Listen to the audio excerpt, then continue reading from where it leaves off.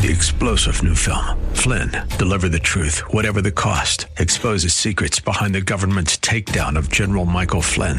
Flynn knew what the intel world had been up to. He ordered the first audit of the use of contractors. This set off alarm bells. He told the truth. He was the most dangerous person for Donald Trump to hire. They had to get rid of Flynn.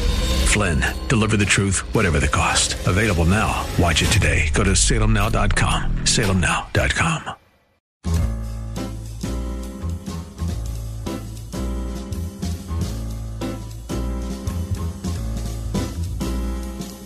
Welcome to another edition of The Ride Home with John and Kathy, live from the Salem-Pittsburgh studios. And now, here are your hosts, John Hall and Kathy Emmons. Hey, good afternoon. Greetings. Thanks for being with us for the Tuesday edition. Hope that your day has gone swimmingly, and we'll be with you for these next 2 hours to make sure whether you're stuck at home or you're driving out, like a lot of people are beginning to do, that it continues to go well. Kath, good to see you. How are things today in the spare room? Well, I'm wondering if it's day one of us wearing matching clothes. What? Not sure how this happened. Well, I had this on first, and then, you decided to... I did not decide. You said, I'll be back in a minute. No. I'm going to get dressed for the show. No. Okay, first off, we were in a meeting earlier today, but I didn't pay any attention to what you were wearing. So when I put on this outfit, I wasn't trying to match with yours. Right. I mean, the beautiful thing is, this is radio. Right. Except that there are people who are watching right now on Facebook Live, and you can do that if you go to the Ride Home with John and Kathy or 101.5 Word FM, and they're going to log on and they're going to say, look at those two dweebs, how they're like dressed alike. Yeah, and apparently I didn't get the memo. We were trying to leave you out. So, sorry. I mean, it's not like we're wearing polka dot, hats or something like that. We're just wearing blue shirts. It's pretty navy blue shirts that are like the exact same color of navy. Mm. Well, you know what? Remember those things that you used to be able to buy at Hills Garanimals? Oh yeah, sure. Kids dressed. The top matches the bottom. Right. It's like we did Garanimals, but like this is for talk show hosts. What I'd rather have is just like a zip up onesie. Oh, would you? What about like the things that the caddies wear? Yeah, I'd like to have one of those. Like the white thing. Yeah. Like I could have we could each wear one, and I could have like Hall on the back and you could have Emmons on your back. I would love that. Because that could go anywhere, right? And maybe you could switch out some colors, orange one day, red another. That'd be nice. All you have to do is, be lightly clothed underneath and you're good to go. Or else you just zip it up and down depending upon, the temperature of the day. Mike could be like Jim Nance at the Masters. Very good. Listen, I know it's been a very hectic day around the world. And Kathy, you give us the top news stories of the day. So without any further ado, won't you please give us the top 4 at 4? I'll be happy to, John. Thank you. For Monday, March 15th, 2021. Number 1. Allegheny County has its fewest number of COVID-19 patients hospitalized since October. According to the latest state Department of Health data. Fabulous. This is great news. The Trib reports that as of today, there were 135 COVID patients hospitalized. That's down from 153 on Monday. The hospitalization total has been above 100 patients in Allegheny County every day since October 18th. Okay. But the peak for hospitalizations, are you ready for this? Tell me. Was December 16th. There were 881 people hospitalized in Allegheny County. Wow. That's 8 times where we are right now. Okay, now can you imagine going all this way through COVID and then getting sick and winding up in the hospital? I know. Can you believe? I know. Right? I agree. Number 2. According to the Washington Post, President Biden is heading to our fair state of Pennsylvania today to visit a small business that the White House says will be helped by the $1.9 trillion coronavirus relief package, which was signed into law last week. The trip is part of a Help Is Here tour being orchestrated to sell Americans on the new law. Why is it important that the president sells us on this new law? I mean, for every law that passes, it's not like there's like a train tour. He's doing some digital marketing. Is that what he's doing? Okay, good. That's all. We all are. Putting it out there. Okay. So number 3, and falling under the heading of "You're Not Kidding," The Wall Street Journal reports today that astronomers can't hear signals from space because Earth is too loud. Okay? Hello. Come again. Yep. Cell phone towers, faulty toilets, and microwave ovens are kicking up a lot of sound on our fair globe, not to mention the daily yelling that goes on in every single social media platform, which, by the way, is not mentioned in the Wall Street Journal story, but it all seems very loud to me. It is, internally, though. Yes. Apparently, during the 20th century, radio astronomers had relatively easy access to much of the radio spectrum, which covers the airwaves, and it's divided up into different frequency bands, so they could hear all sorts of things that were going on in space. But now, the world's communication systems run on a spectrum that is increasingly congested, with satellite TV providers and phone companies among those vying for bandwidth. Quote, "It's like trying to listen to somebody who's whispering while everybody else is shouting in your ear," said Tony Beasley, director of the National Radio Astronomy Observatory based in Charlottesville, Virginia. So the message is, hey, planet Earth, zip it. Stop. Let's go. And number 4, the Pens are at the halfway mark of the 2020-2021 campaign. That's hard to say. The Pens enter part 2 of the season with an 18-9-1 record, which, listen to this, is the 10th best halfway point record in the team's 53-year history. Wait a second. The season is halfway over? Yep. That doesn't seem real. It's been such a fast season. Tonight will be the end of their third set of back-to-back games this season, this being Game 2 against the Bruins. Sid, as of right now, has 59 points in 45 career games against the Bruins. No active player in the NHL has more points against Boston than him. Yeah. It could be a big night. Casey DeSmith and Tristan Jarry have combined to allow only 6 goals over Pittsburgh's last 5 games, stopping 143 of 149 combined shots, and that, people, is your top 4 at 4. Very nice. Very nice. Okay, so, you don't have to be like a giant hockey fan to appreciate someone like Sid, right? Who is like, hockey otherworldly. Yep. So I'm watching the game last night. Sid scores his goal. He is skating backwards down the ice. He's almost in the very far corner of the rink. And then he lets this shot, boom, explode. It goes somehow into like a tiny little crevice of the net, and he scores a goal. It was the most incredibly athletic, the mix of coordination and speed and style, just otherworldly. Truly, we are so fortunate to have this guy, with us. World class times 10. Go Sid. Mm-hmm. Could be a big night tonight, people. Did you see it? No. Wait. I went online and watched it after you told me about it, but I didn't see last night's game. Is there a game tonight? Yeah. Is there another game? Yep. I didn't know that. Back to in a back. row. 2 in a row with Boston. Very nice. That's why you listen to the ride home. Are they here in Pittsburgh? Yes. All right. And we should have a bigger crowd because of the governor. Or no, that doesn't kick in until April 4th. What's the deal with that? Okay, so that is like, why is the governor setting Easter Day? I thought that was weird too. What is up with that? I don't know. I don't. Why is that? Is there some significance to that? If you're going to do it, just do it now. Why are you waiting? Why are we waiting? I agree. I don't know. We'll get the governor on the program to discuss it. Let's not do that. I'm not going to even go there. Okay. Forget it. All right. We got a big show for you today, do we not? We do. We have a lot of things unfolding, especially coming up next. Dr. Charlie Camosy with us. There's a brand new thing going on in Canada called Dying with Dignity Canada. It's like a PR campaign going on, right, John? Public service, yeah. Okay, we'll talk about how much of a public service it actually is. It's coming up next. It is the Tuesday edition, isn't it? Yes, it is. Look for us on Facebook, The Ride Home with John and Kathy, and of course, wordfm.com. You'll see our matching outfits. Dorky outfit. That was okay. 101.5 WORD. When life takes a turn and circumstances are devastating, where do you turn? Suffering prompts ageless questions. God's people in every generation face it. This week on Through the Bible, we'll study how believers in the tribulation will face life when it turns upside down. Join us and learn timeless principles to tuck into your heart for when it's your turn. Through the Bible, this evening at 9 p.m. on 101.5 WORD. If you're an employer, a business owner, if you have 5 to 100 employees, listen up. The cost of doing business continues to skyrocket, strangling your HR department with more regulations, administrative duties, and liability than ever. I'm Kathy Emmons. Your health plan's a big part of that cost. Another year, another 10% rate hike, another $1,000 increase on your deductible, another hospital or doctor you can't go to because they're not in network.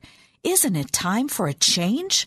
Stop the insanity. Call Marley Financial, the most innovative agency in the industry. Put an end to the annual increase.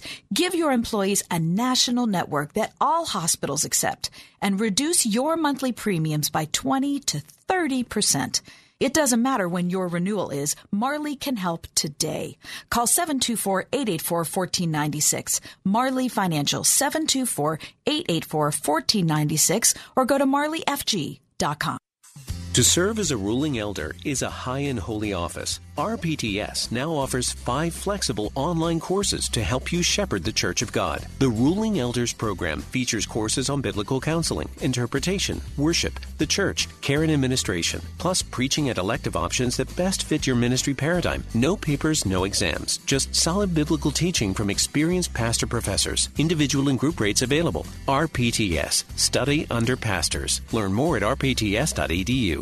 We want everybody to have a level of comfort knowing that they're in a safe environment, that they're in a caring environment, and that their health and well-being is our top priority. At Stock Family Dentistry, exceptional dentistry meets compassionate care. We are constantly screening both ourselves and patients. I want my patients to know that we are there for them. When they are ready, we are here. You're going to be safe. You're going to be well cared for. On Perry Highway in Wexford at stockfamilydentistry.com. For cancer patients, being a survivor doesn't begin at remission. It begins at diagnosis. Word FM presents Survivor Stories. Stories of hope, of faith, and courage. In the words of patients and caregivers who are living through cancer together. Share your story at wordfm.com. Survivor Stories. Sponsored in part by Young Adult Survivors United and Gasky & Associates. Details at wordfm.com.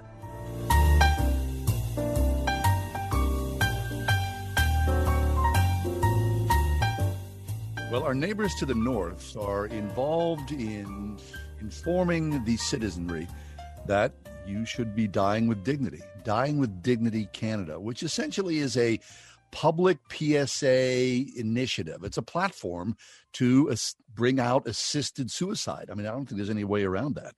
Dr. Charles Camosy is back with us. He's professor of theological and social ethics at Fordham University, the author of 5 books, including most recently, Resisting Throwaway Culture, How a Consistent Life Ethic Can Unite a Fractured People.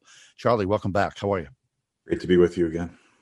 Yeah. Okay, Charlie. So we're familiar with PSAs, right? And some of them in America have been, shockingly successful. How about the ones about seatbelts, or the ones about, stop smoking, or, the Just Say No campaign of the 1980s? I'm sure that we're going to see a lot of them about the vaccine coming out soon. So talk about what Canada or what the government in Canada is trying to get people to, because the whole point of the PSA is you're trying to get people to realize that this is the right thing to do. Yeah, it's shocking. I actually haven't thought about it that way until just now, and I'm a bioethicist. I probably should have, but yeah. So the PSA is, we used to have medical aid in dying, which kind of is a euphemism, as we mentioned, for suicide.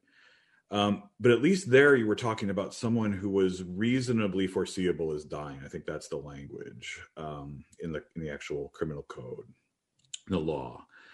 Now what they've done in passing an amendment called C7, they've changed it to even if you have a disability, but you're not explicitly saying that it's not the case that you need to be reasonably foreseeable that you're dying, you're still eligible for assisted suicide. So essentially what they've done is they've said, as a culture now, if you're disabled, we can kind of see why you'd want to kill yourself. And we want to make it legal for you to be able to kill yourself. Wow. And it was bad enough. I mean, disability rights groups are all over resisting these kind of laws even before this bill, but now this is taking it to a whole new level. Really? Okay, so Charlie, you're saying this is in actuality a law that is now in effect in Canada? That's my understanding. I'm not Canadian, but I've paid attention to this, and I'm looking at the law as it used to be written. I'm looking actually at a complaint from a disability rights group in Sweden. Right, this has provoked a kind of reaction all over the world, saying, "Please don't do this. This violates very basic rights of disabled people." And what they've rightly said is they said, once you remove the phrase reasonably foreseeable, but still include disability, what you've just done is legalize assisted suicide for the disabled, regardless of whether they're actually dying or not. And again, like if you just, even here in the United States, we see this. Physician-assisted suicide has been legal in Oregon for several years now, a couple decades, 3 decades now. The number one reason why people request physician-assisted suicide in Oregon is because they've lost their autonomy. Not because they're afraid of pain, which for the most part can be controlled, because they've lost their autonomy. Also high on the list is fear of being a burden on others, loss of certain kinds of activities. Well, this is just the lives of disabled people around the world, right? They can't do the same things that others do. They don't have the same autonomy that the three of us have. They are more of a burden, depending on how you look at it, on others. But those are the reasons why people request assisted suicide. And so for years now, disabled groups have said, please don't do this. What you're saying essentially is, people like us, we can understand why you'd want to die. And now Canada has taken the next step. They've just said, yeah, that's right. And we're going to try to make it legal for you, even if you're not dying. But it's couched in terms of compassion, that we're doing the sensitive thing. We're doing the kind thing. We're doing the brave thing. That's right. And it's not yet what Nazi Germany had with their disabled euthanasia program. But that's the extreme example. And I say the first person that invokes Nazi Germany loses the argument. So maybe I'm losing the argument here. Right. But there was also, their program was couched in terms of mercy, right? And like, this is what's best for lives not worthy of life. And so it's not surprising, actually, that we say, you know what, if you are disabled and you decide that your life is not worth living and want to avail yourself of that, we will help you do that. When that's combined with a single payer healthcare system, or at least the nationalized, it's actually run by the provinces. Each individual province has a different one, but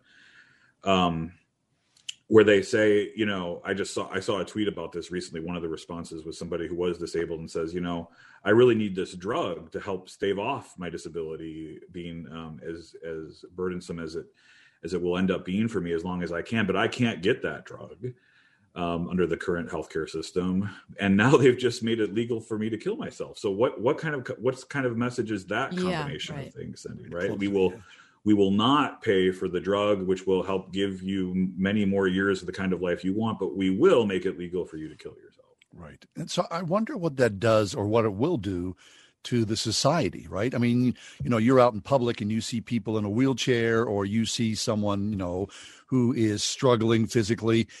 Probably for a lot of kids, you know, who this becomes reality, they would think, oh, look, that guy, that's dead man walking. He's next. So I'm sure it waters down empathy, compassion, the ability to see yourself in that situation, that people who are now disabled are less than, and so they are not contributors to society. And for what other group, and this is something I get into in a religious news service interview I did with Harold Braswell, a philosopher who's all over this topic in just really, really important ways. What message does that send where we say, for the disabled community, we will, instead of actually giving you the support you need and change the structures around which we allow you to live and flourish, we will make it more likely for you to kill yourself. I mean, we would never say this about other kinds of groups, right? Like people of color, we would never say that about First Nations, which interestingly, how about this? First Nations, Native Americans in Canada, Native Americans are strongly resistant to this, in part because they have such a problem with suicide already. Mm-hmm. And so the message that this is sending is that suicide is a legit kind of way to react to cultural and social problems, right? And that's the last thing, of course, that they want. So we're in this really interesting political context. It's true in the United States as well. So many groups on the left, right? Disability rights groups, Native American folks, people that are and people of color in the United States are almost universally against this compared to white people. So the kind of discourse we normally have on the right and the left is totally upended by this issue, where you have libertarians essentially saying governments stay out of this, let people make their own decisions without looking at the underlying justice factors that are really at the heart of this. Right? Yeah. Dr. Charlie Camosy is with us, professor of theological and social ethics at Fordham University. Charlie's the author of 5 books, including most recently, Resisting Throwaway Culture, How a Consistent Life Ethic Can Unite a Fractured People. I hear what I'm not saying. I'm not saying that Canada is Nazi Germany. Okay, let me just make that as a blanket statement. However, I was thinking about the fact that when you brought up how Nazi Germany looked at disabled people, their public logic was that the reason that we are eliminating disabled people is it's the best thing for all of us. Right, for the collective group, right? So is that what Canada is saying, do you think? Or is it more that it's the best thing for that person? Well, I hope they're not saying that it's the best thing for the collective. Maybe that's somewhere in the subconscious or, in the subtext of what's going on here, because it's, of course, as the example I just gave demonstrates, it's much cheaper for Canadian healthcare to give somebody assisted suicide than it is to pay for their medication. So if they're having, as I imagine, most, single payer systems have financial issues that they have to, they have limited resources. They have to decide how they're going to spend them. So it might, in fact, be a cultural benefit to say, rather than pay for several decades of medicine for this disabled person, if they want to kill themselves, it's a win-win. They want to kill themselves, we save lots of money, right? But I think it does come to this ableist, and I haven't used that word, but I think it's important here, understanding of kind of Western culture more generally. What makes you have a life worth living? What makes you you at all? It's your autonomy, it's your freedom, right? It's your ability to be self-sustaining and not rely on others. And of course, as Christians, that's precisely the opposite anthropology we have. We know we're limited, we know we're finite, we know we're totally dependent. That's a completely false anthropology, understanding of the human person. But when you have that as your foundational anthropology, right, as soon as you deviate from that, suddenly you can imagine how somebody with that anthropology says, you know what? If you totally lost your autonomy, if you're totally dependent on others, if you're in fact a burden on others, if you've lost enjoyable activities, I can kind of see how you'd want to kind of get out of that and how you'd want to, and you wouldn't want to be in that situation. And to be honest, like I've heard people say this, I've heard my parents say this to me, right? Like, we don't want to be a burden on you kids, we want to just kind of be independent, that sort of thing. But that's, from a Christian anthropological perspective, there's nobody who's not dependent, right? We're all dependent on each other. And that's the place we got to start, I think, in trying to resist this. Right. That's really good. Really good. I wonder how the mechanics of this work. Everybody can have a bad day, a bad month. Heck, with COVID-19, a bad year. And, if you're disabled, you go, I'm not going to do this anymore. And so I'm living in Canada. I make a phone call and all of a sudden, Jack Kevorkian clone shows up and injects me with something. I wonder what the process is, Charlie, to go through this. Is there like, buying a handgun? There's a cooling off period or, any idea what that would look like? Yeah, well, generally, I haven't looked at this part of the Canadian law, but generally the laws do say that you need 2 physicians to kind of agree with that. And in some cases, there's a waiting period. Some cases, it's not. But there always is a waiting period because you got to file some papers and got to get it approved. And so you can't just get it done the same day. So there's no same day service or something for that. Right. I'm not going to go change my oil and then kill myself. In fact, one interesting part of the waiting period that's shown, and it shows how arbitrary some of the cutoffs are, even if you say you need to be dying, like in Oregon and California, it's 6 months. There have been people that have requested assisted suicide in Oregon who then withdraw their request and then live way more than 6 months.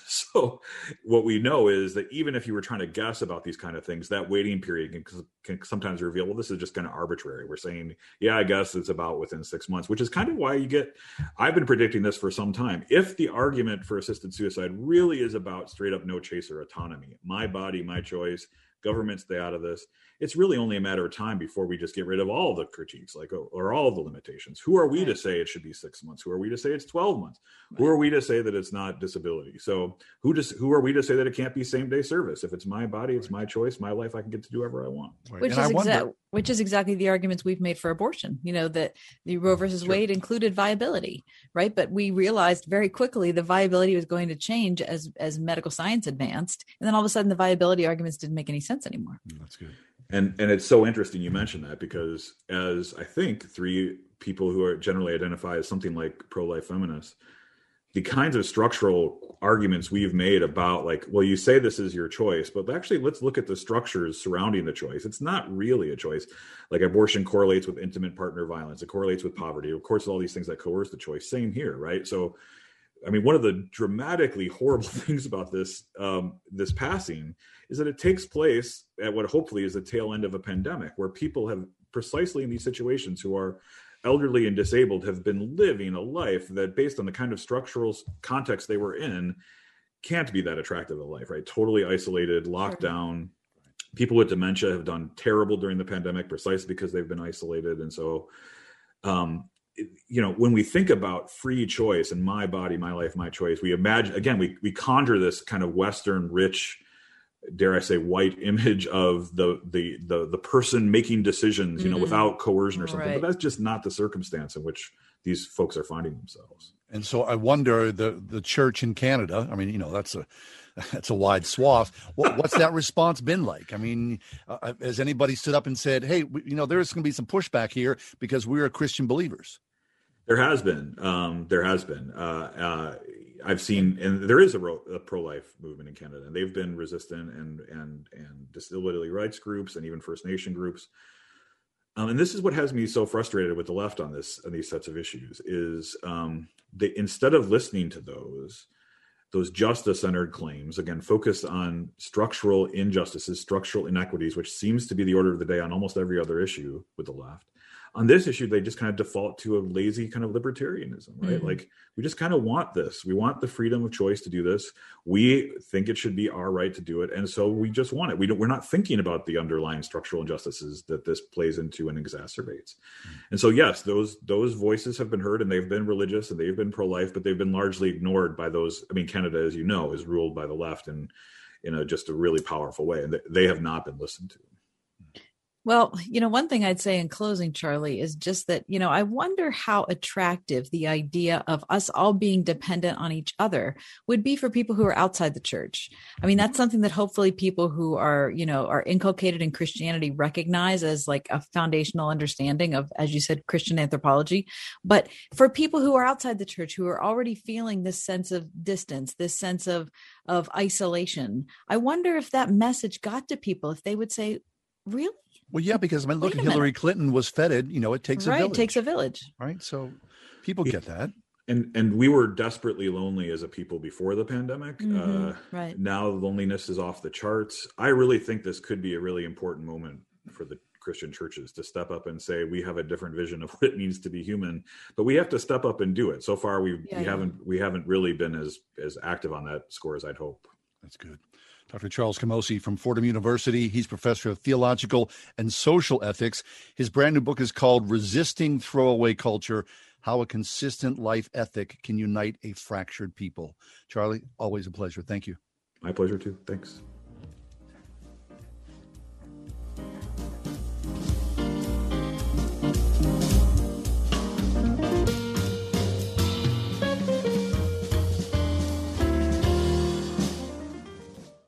This is good news, maybe exactly when you need it to. Right now, Medi-Share is waiving their new member fees. This could save you money on top of all that you'll save each month by becoming a member of Medi-Share. So many people are looking for a healthcare solution right now, seeing the cost of COBRA plans, for instance, and Medi-Share is the affordable alternative to health insurance. The typical family saves $500 a month. You might save even more. Medi-Share is a Christian community that shares each other's healthcare costs, and because of the current economic situation, they're making it easier than ever. Apply by March 31st. You can save an additional $170 on your first month. I'll give you the number here in a second, and if you call, you can get a price within 2 minutes. Just tell them the promo code SHARE to receive your additional savings.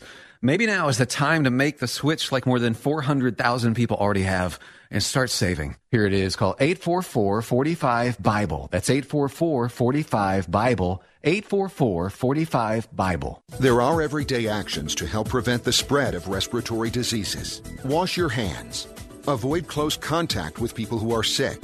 Avoid touching your eyes, nose, and mouth. Stay home when you are sick. Cover your cough or sneeze.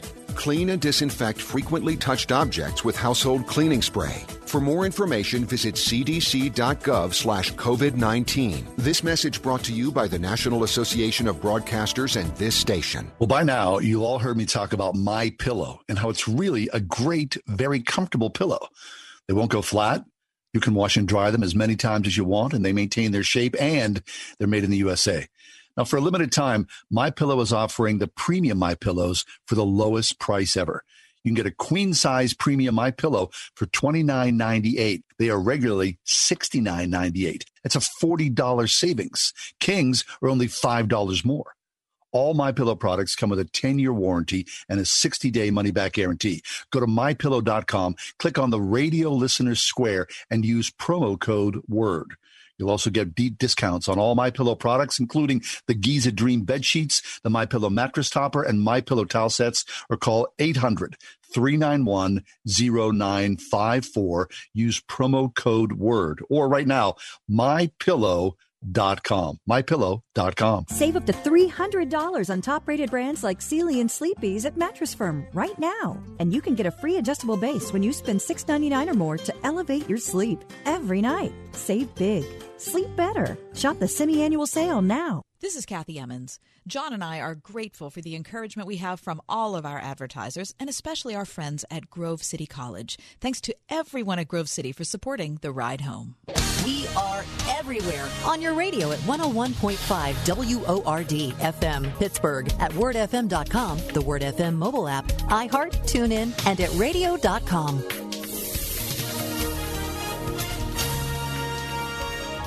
We'll see cloudy skies for tonight with a low of 38. It'll be milder tomorrow. Cloudy skies for the morning hours, then times of clouds and sun in the afternoon. Tomorrow will reach a high of 63. Tomorrow night, increasing clouds, periods of rain late with a low of 47. For Thursday, cooler with rain, becoming breezy in the afternoon. Thursday will reach a high of 55. With your AccuWeather forecast, I'm Drew Shannon.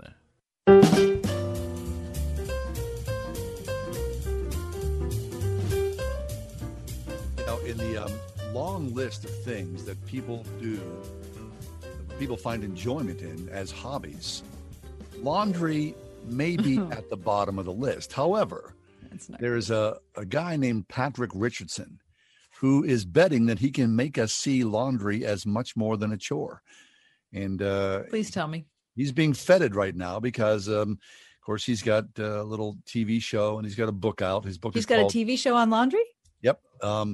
His book is called Laundry Love, Finding Joy in a Common Chore.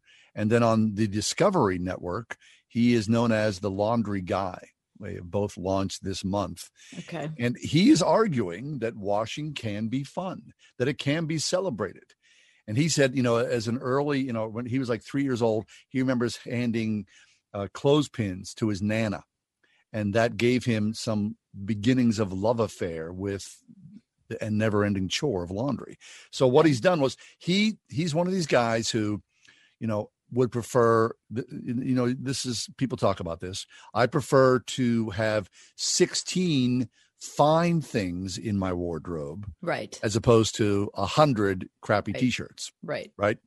And you get that, of course. Yes. So if you have 16 things in your wardrobe, like a nice cashmere sweater, and it gets a stain on it or it gets a little smelly, how do you approach that? You don't run to the dry cleaners. So this man, Patrick Richardson, is talking about, I can show you how to do this. I can show you how to launder your suit. I can show you how to launder. Really? Yes. You should stop using the dryer. The dryer is something that he says that the dryer is the biggest killer of fine clothing. Mm-hmm. Because, all you got to do is go to your lint screen, and there you see the remnants of something that was once beautiful. Something you used to wear. Right. And he says also fabric softener and dryer sheets are also death to good clothing. Now, I did try to tell you that several times, and you wouldn't hear that about the dryer sheet. No, I like the dryer sheet. I do. I know you do. Because I don't like the static cling. Right. That's all. Right? He says that he can get out. His biggest nemesis as far as laundry is old stains. Stains that have set and have been around. Oh, yeah. What are you going to do at that point? Not for a day or a week, but for years. You pull something out of the closet and go, oh, no, the last time I wore this was 4 years ago. Right. How do you get rid of that stuff? So this guy, Patrick Richardson, is now Laundry Love, finding joy in a common chore. All right. So now that might be slightly ambitious, like finding, but I don't hate laundry. Like I have a basket of laundry right outside this door that I'm going to be taking downstairs, and it doesn't fill me with dread. But here's the reason why I think I look at it so positively is because I had to use a laundromat for so many years. So this is my contention. Say no more. My thesis is if you have never had to use a laundromat, you will never appreciate a washer and dryer in your own home. I agree with that, boy. I mean, I remember being in Manhattan and walking my big bag of dirty clothes like several blocks to a ratty laundromat. And of course, the change machine doesn't work. And then there's drug activity going on inside the laundromat, or people sleeping somewhere on the table. Or sexual activity. Whatever. I hate to give you too many details, but I've seen it all. I mean, the laundromat. Yeah. However, I do have some good memories, though. I remember when I was courting my wife, I would call Mike her. Shaking his head. It's true. It's true, Mike. It's true. Seriously. We're using the payphone and calling my wife from the laundromat going, I'm hanging out waiting for hey, what's going on? And having an hour conversation. Right. So, there is some, what's the movie? Oh, My Beautiful Laundromat. I'm not familiar with that film. Yeah, it's an old film. Yeah, I think it's Daniel Day-Lewis. That's a whole other story. Okay, so let me tell you this, John. I can't meet you, on an equal playing field with New York City, but I will tell you that I lived in South Oakland. I lived in Oakland for a very long time. Yeah. But in South Oakland, I used to have to walk 2 blocks to the laundromat, and here's what happened. You would walk down the street, because none of us had cars, with our laundry. Okay, so you'd have your big thing of laundry. Yeah. And you had, this is the protocol that was established at the neighborhood laundromat, is you had to stand at the street, okay, in front of the laundromat. And the man who owned the laundromat sat in a folding chair in front of it. He would send both of his dogs to sniff you. What? One was a white poodle and the other was a Doberman. What? And you had to stand there holding your pitiful pile of laundry while the dog sniffed you. And if the dog said you were okay, you could go in and do your laundry. What? I am not kidding you. Were you ever rejected? I was never rejected. But the first time I was terrified because, of course, you don't know. Like I just moved into the neighborhood. I didn't realize that there were, regulations about this sort of thing. Yeah. Well, holy smokes. I mean, look, you're right, Kath. The whole takeaway from this conversation is if you've never had to go to a laundromat, you'll never appreciate your own washer and dryer in your house. But for those of us who at one point in their lives have been at the laundromat, that's a badge of honor there. It really is. So God bless all those people at the laundromat. Anyway, we'll take a quick break, come back. Tony Turner is with us. She's going to talk about the church and cancel culture. That's straight ahead. We're Pittsburgh's Christian Talk, the Ride Home with John and Kathy, 101.5 WORD. Streaming live on demand. 101.5 WORD. Coming up on Love Worth Finding. It is the nature of a sheep sometimes to get away from the shepherd, but it is the nature of the shepherd to restore his sheep. No wonder David gloried to write Psalm 23, the Lord is my shepherd, he restoreth my soul. Hear Adrian Rogers' series, The Secret of Satisfaction, this month on Love Worth Finding. Tonight at 11 on 101.5 WORD. Are you in high school and thinking about your future or know someone who is? Consider Geneva College. Geneva is a Christian college that prepares students for meaningful service in the world. Geneva has over 145 majors and programs, 19 varsity sports, 100 study abroad programs, and lots of club activities. Geneva has scholarships and grants to make it affordable too. Find out more yourself. You can visit Geneva in person or online. To find out more, go to geneva.edu/visit. That's geneva.edu/visit. If you owed $27 trillion and you didn't have the money to pay it off, what would you need to do? Well, you need to make a lot more money, right? Well, now America's debt is more than $27 trillion, and right now taxes are at historically low levels. It doesn't take a genius to realize taxes will probably go up. Now think about your retirement accounts. Do you want to pay taxes on some of that money now when rates are lower, or later when rates are much higher? Now, whether you should pay taxes now or in retirement depends on a lot of things. That's why Kirk Kenotic at Accurate Solutions Group has a free guide called You and Your Taxes to help you determine what's best for you. To get your copy of You and Your Taxes, call or text TAX to 412-515-3555. That's TAX to 412-515-3555. When taxes go up, will you be ready? Get this free guide from Kirk Kenotic at Accurate Solutions Group now. Call or text TAX to 412-515-3555. Investment advisory services offered through ASG Investment Management, LLC. Our firm may not give tax advice. Hi, my name is Ryan Bourne. And I'm Danica Bourne. And we're the owners of South Coast Tax. We would like to thank our Lord for protecting us from evil. Psalm 91 states, He is my refuge and my fortress, for He will rescue us from every trap and protect us from deadly disease. South Coast Tax are Christian-based tax accountants and attorneys who specialize in releasing bank levies, wage garnishments, and filing complex tax returns. We are the leaders in acceptance of offers and compromise with awesome results. We are also a small firm who will treat you like family and not just a number. Call us today at 1-800-TAX-1176 for a free consultation, and we'll take the time to explain all of the programs that you qualify for in order to allow you a fresh start. In John 8:36, so if the Son sets you free, you will be free indeed. And one way we can achieve that is by being debt-free. So let us help you today. Call us at 1-800-TAX-1176, and together we can help achieve this goal by putting the IRS tax debt behind you for good. Again, that number is 1-800-TAX-1176.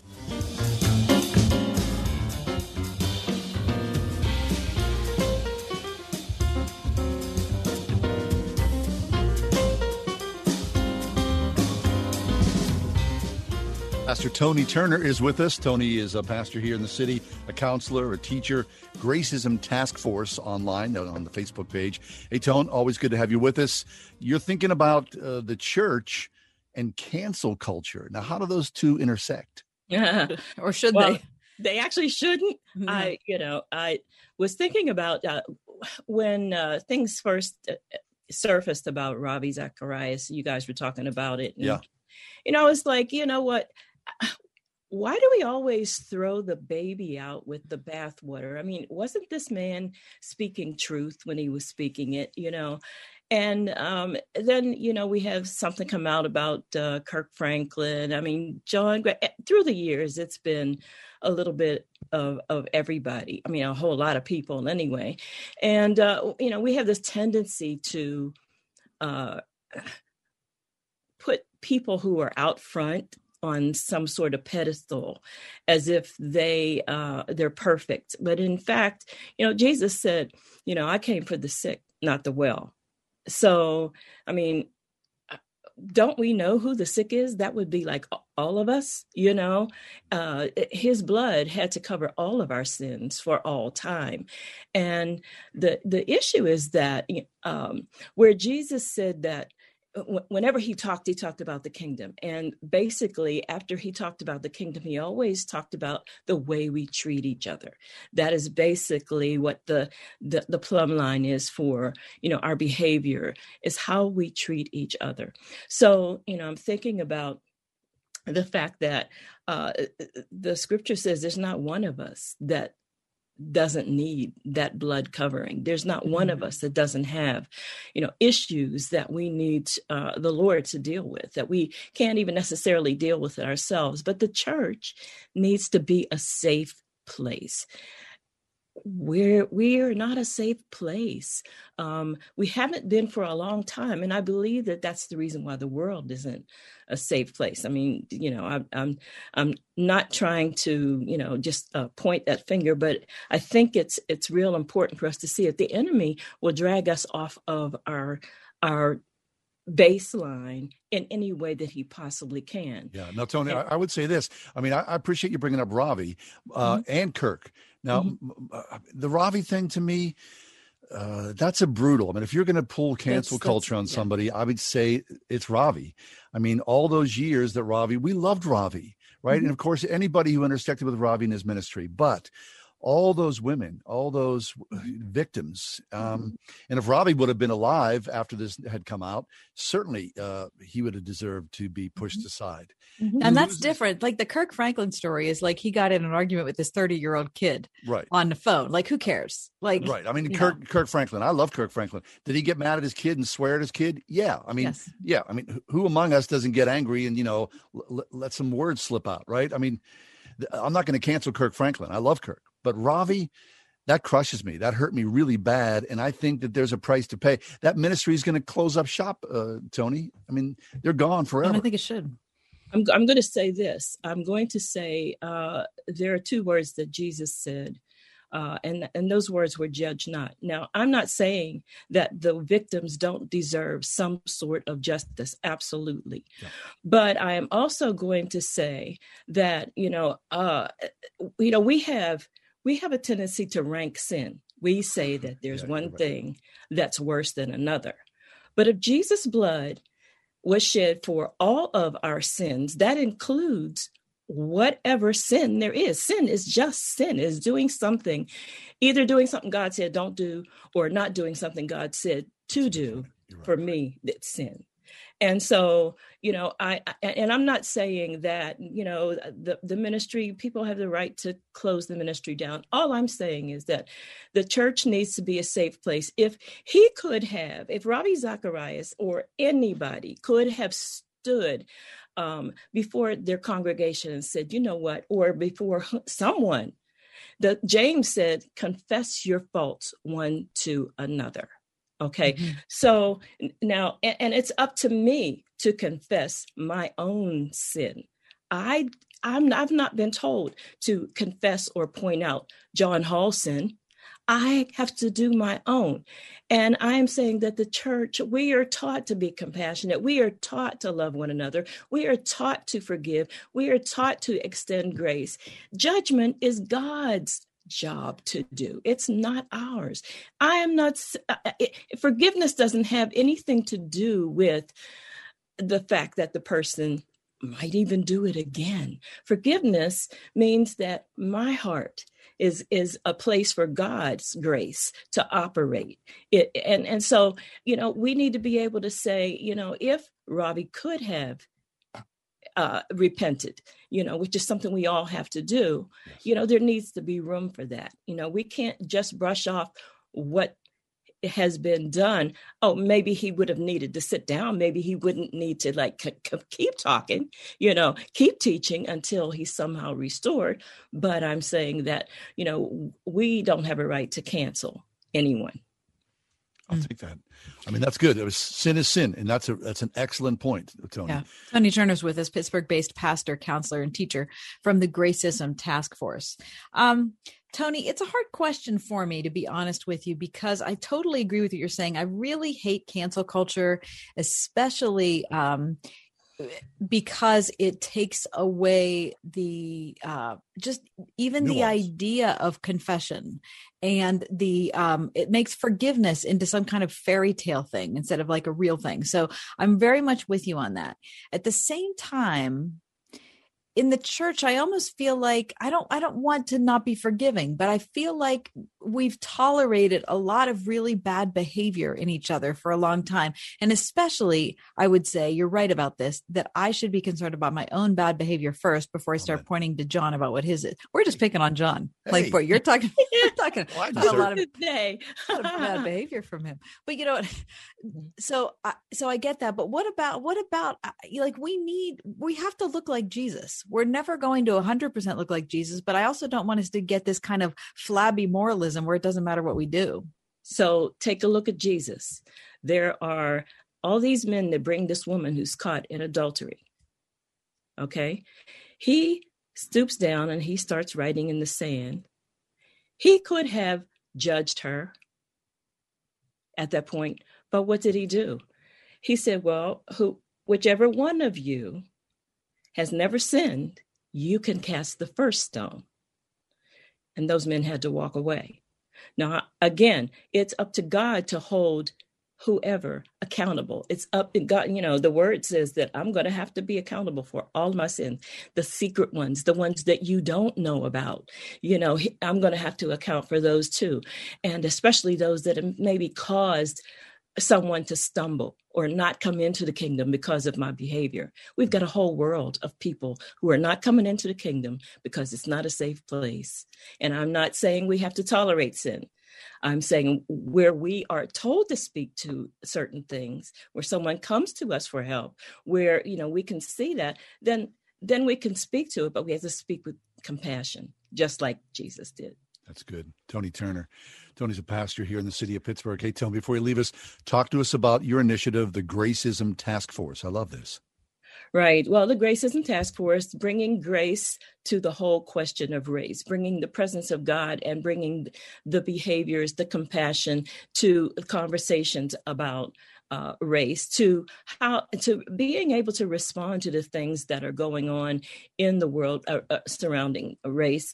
And, I have a page, it's called the Gracism Task Force, working on a website, and good. That's awesome. Just being a part of whatever I can to bring unity to the body of Christ, so that this Pittsburgh can be known as one body, the Church of Pittsburgh, one body, many buildings.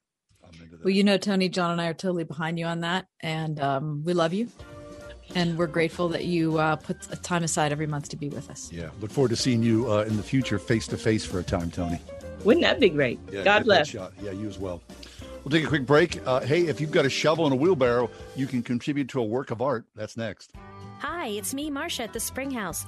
Did you know Easter's springing up on us? And quickly, too. Do you know what that means at the Springhouse? Well, first of all, it means you can enjoy the freshest, tastiest fried or baked cod every Friday night on the farm. It also means it's time to call and order your Springhouse Easter goodies. Our hickory smoked hams are extra special. We use only real hickory wood from the farm to slowly smoke these old-fashioned treats to perfection. Order a whole or half, and we'll send along cooking instructions, too. How about Springhouse scalloped potatoes and homemade applesauce to go with that ham? Finish off your meal with a from-scratch Springhouse coconut cream pie or custard pie or a chocolate log cake. Oh, and you can even decorate your table with our adorable bunny breads and eat them too. Easter also means our annual Springhouse Easter egg hunt and Palm Sunday feast. Check us out at springhousemarket.com for all the details. Celebrate this most joyous holiday at the Springhouse in 84, Pennsylvania. My best friend is blessed with 3 kids and a big house. All the kids have their own rooms, but recently, life in that big old house has been different. In an effort to solve kid boredom, my friend bought one of those massive blue tarps and created a full room tent in the spare bedroom. They put each of the kids' mattresses under the tent in the shape of a T, and every night for now 5 weeks, the kids have slept with their heads feet apart instead of rooms apart. He says they've never been closer. It's Ryan from United Faith Mortgage, and when I see a home, I can't help but see interest rates, escrows, and trying to help listeners pay the least amount possible. But for me, that story was a needed reminder that it doesn't matter whether our homes are big or small. It only matters whether we're willing to enjoy the little things that God gave us today, like a tarp tent. If you happen to be looking for a new place to put up a tarp of your own, we are United Faith Mortgage. We pay your appraisal fees, up to $500. United Mortgage Corp, Melville, New York. MLS number 1330. Department of Banking. Mortgage Lender License number 22672. When it comes to your child's education, consistency is key. And in a world that's been anything but, parents have found a consistent educational partner in Eden Christian Academy, where high-quality, safe, consistent in-person instruction has been happening all year long at each of their 3 North Hills campuses. Take a tour during admissions week, now through Friday, and see what a consistent, quality pre-K through 12th grade education can offer your child at EdenChristianAcademy.org. Receive a $5 rebate by trading up any non-contact thermometer toward an Exergen temporal scanner purchased at any retailer. With COVID continuing to spread, nothing matters more than having an accurate thermometer that's backed by more than 80 published peer-reviewed clinical studies, like the Exergen temporal scanner. Even after getting the COVID vaccine, you should be monitoring for fever to make sure you are protected. Keep your family and yourself safe by trading up your non-contact thermometer for an accurate temporal scanner and a $5 rebate from Exergen, where accuracy matters. Details at Exergen.com.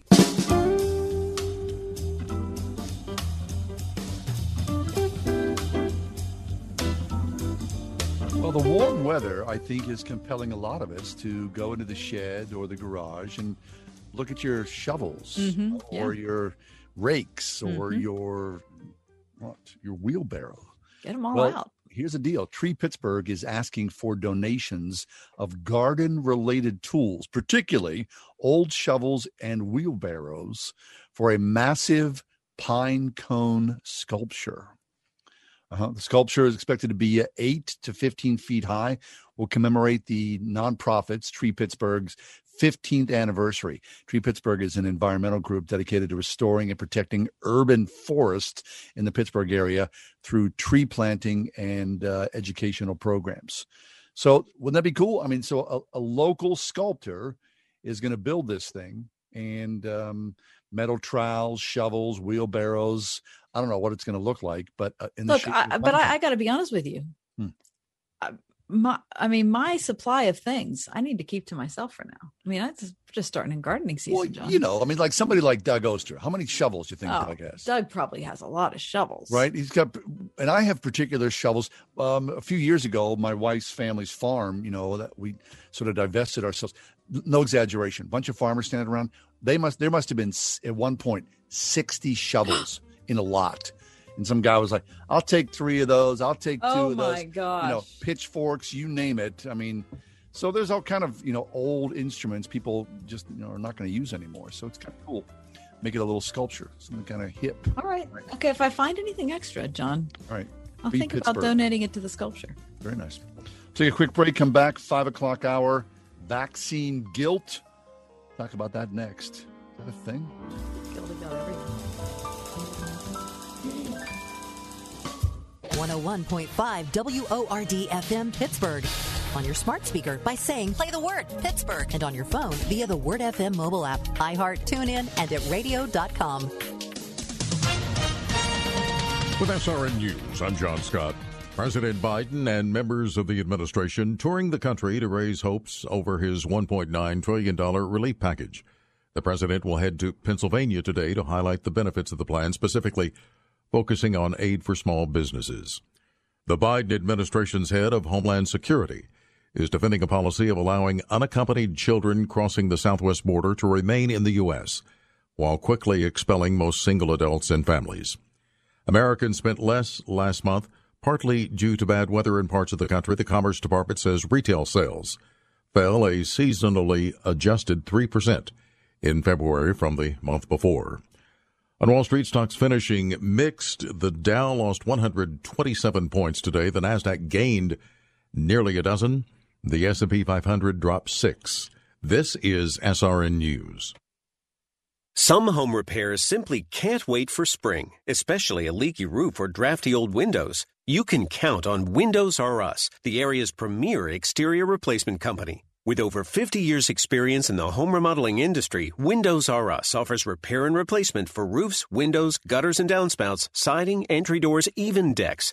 A leaky roof left unfixed can lead to mold and mildew. Don't put it off. Right now, Windows R Us offers 12 months no-interest financing and no processing fee through Dollar Bank. Get new factory direct replacement windows for your home or office. Choose from 100% vinyl, commercial aluminum, wood, or composite.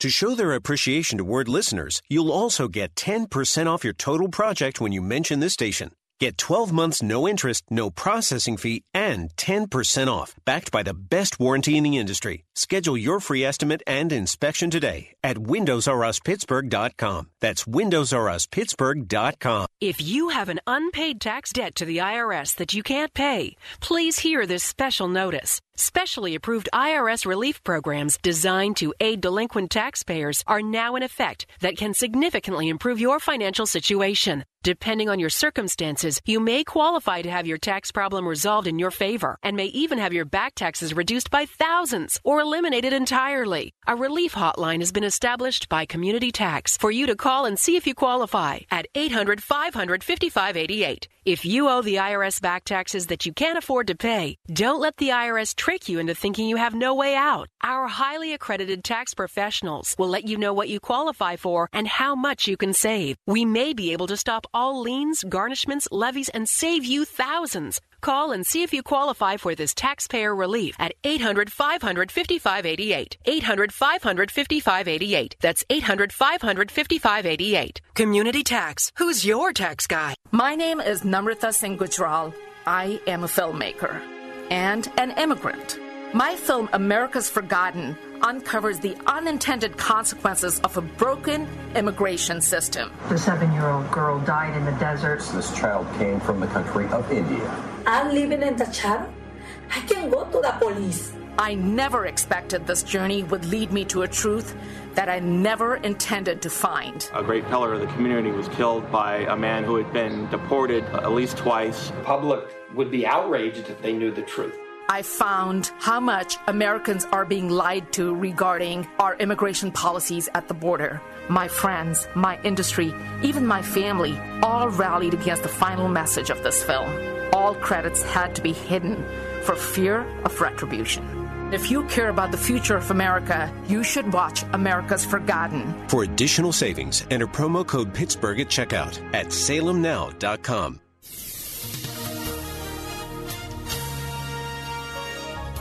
We'll see cloudy skies for tonight with a low of 38. It'll be milder tomorrow. Cloudy skies for the morning hours, then times of clouds and sun in the afternoon. Tomorrow will reach a high of 63.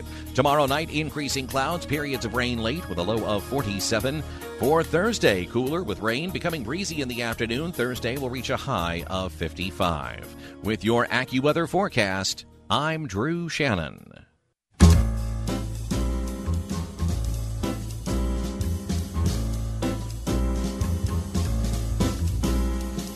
Welcome to another edition of The Ride Home with John and Kathy, live from the Salem-Pittsburgh studios. And now here are your hosts, John Hall and Kathy Emmons. Hey, greetings. Thanks for coming along today for the 5 o'clock hour, the Tuesday show, making your way home. I wonder how traffic has been. I think there's a rush hour traffic that, when I do know that the tunnels, of course, the tunnels, it wouldn't matter if there were 3 cars on the road or 3,000, you'd be backing up at the tunnels. For sure. So, I have heard from my husband, who has, goes to work every day, that it has been getting progressively heavier traffic. That's very good. Well, I'm reading today that as of today, apparently, 21% of Americans have received at least one vaccine, one shot of the vaccine. Terrific. 21%. Now, we were talking last week with Tim and Kathy Keller. They were joining us from New York. And we started talking. Kath and I have been, anytime a guest joins us, we kind of say, have you had a shot yet? It's kind of one of our sort of parting questions to guests. And so I said that to Tim, and Tim was like, well, you know what? Kathy said to me that I really shouldn't talk about this. No, I think Tim said that to Kathy. She shouldn't talk about it.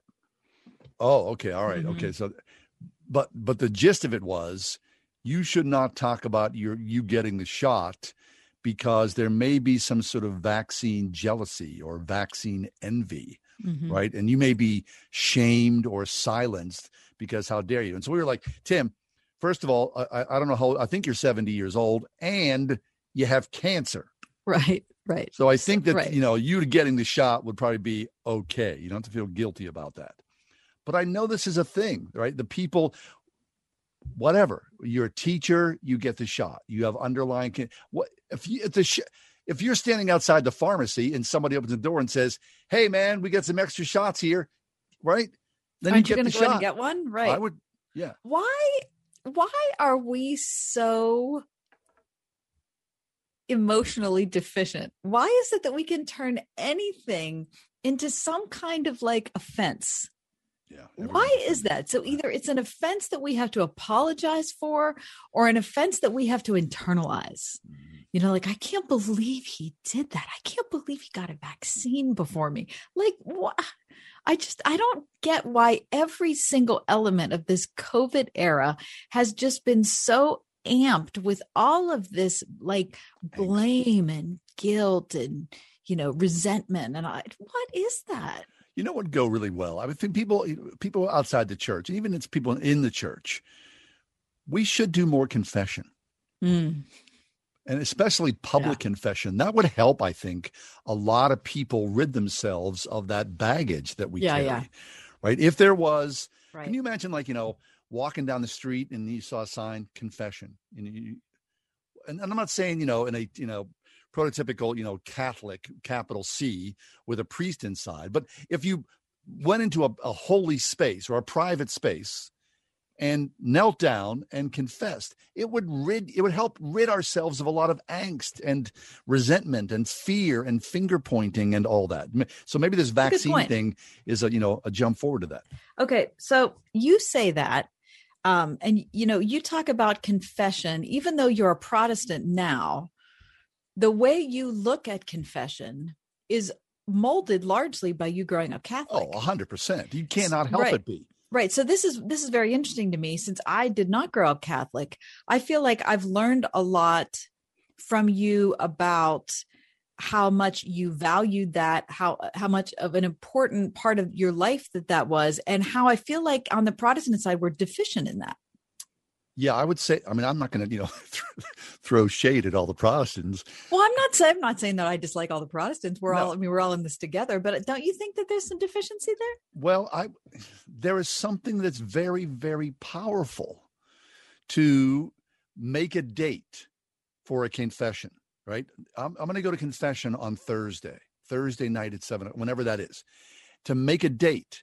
And then while that date is coming, you're thinking about it and praying about it. And then you go in and you kneel and you supplicate yourself in the act of, these are my sins. And you make a proclamation of your sin. You say them out loud. You are forced to confront your sinful behavior. Now, I'm not going to get into the theology of, the priest and all that, but there is something that, to me, that is inherently valuable about that. And once you do receive a penance, you pay a price. There's also that as part of that, the Catholic thing. You pay a price, and then in some ways you are cleansed. There is a journey that has taken place with the concept, go and sin no more. I will try to do better. Mm-hmm. But you know what?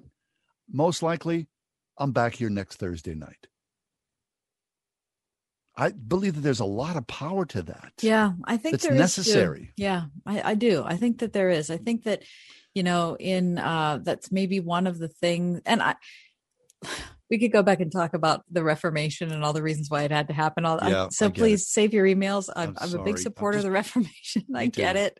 I'm not trying to say it wasn't worth it, all that, whatever. But I think that being open-minded about the parts of our own theological traditions that are deficient is just a way to move forward in life and a way of maturity, right? Recognizing there's not one right denomination. No, but when you do go to, service, you go to worship, and, there is a moment of, public confession. But that's not in every worship service. No. There are a lot of worship services that don't have any place of public confession. It feels to me a little less than.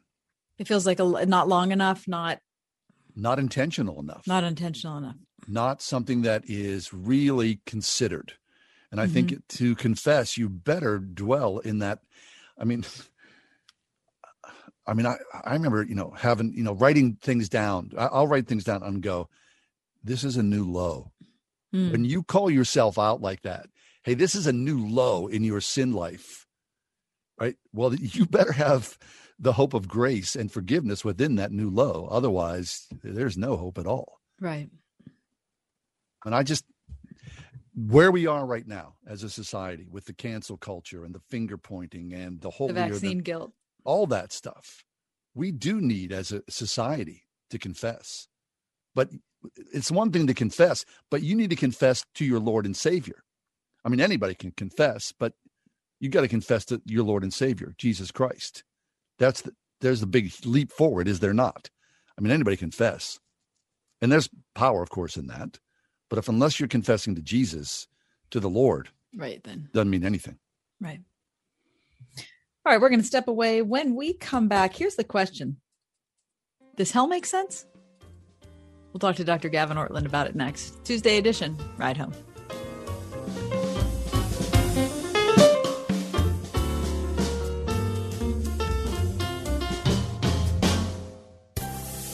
101.5 WORD.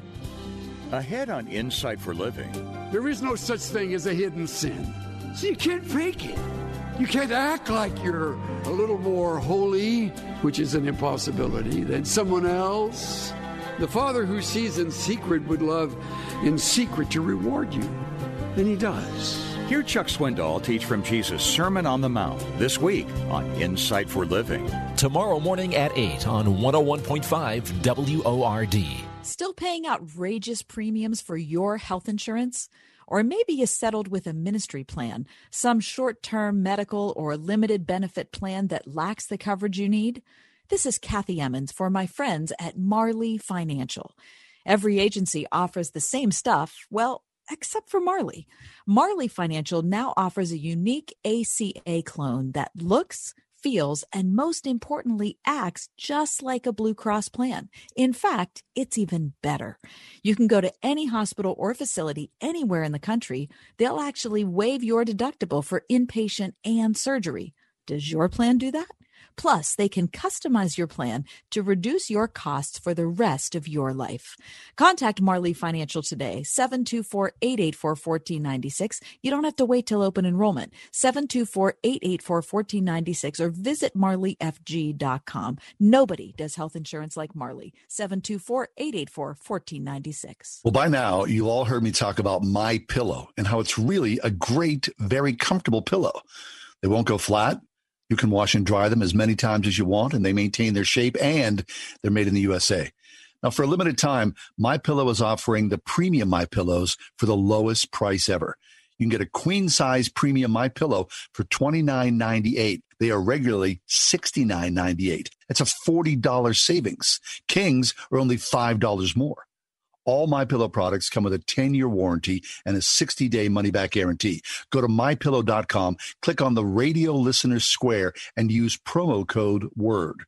You'll also get deep discounts on all MyPillow products, including the Giza Dream bed sheets, the MyPillow mattress topper, and MyPillow towel sets, or call 800-391-0954. Use promo code WORD. Or right now, MyPillow.com. MyPillow.com. When it comes to your child's education, do you feel like you have a partner in your current school? Or is it more like you're on your own? As you look ahead to next year, now's a perfect time to consider a quality Christian education with a school who will be a true educational partner for you and your family. Many of our area's finest Christian schools are offering half-price tuitions for first-time enrollees, like Champion Christian School in Champion, PA. Find a school that's right for you at wordfm.com/tuitions.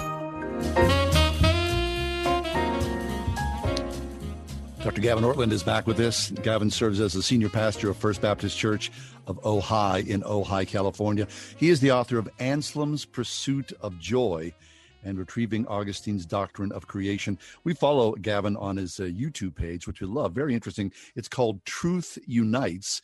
And Gavin, welcome. We're going to talk about a subject that you featured on Truth Unites recently. How are you today? Hey, I'm doing well. Good to be back with you guys. Thank you. All right. So hell. To start off with a fun topic, yeah, right? Yeah. So hell. I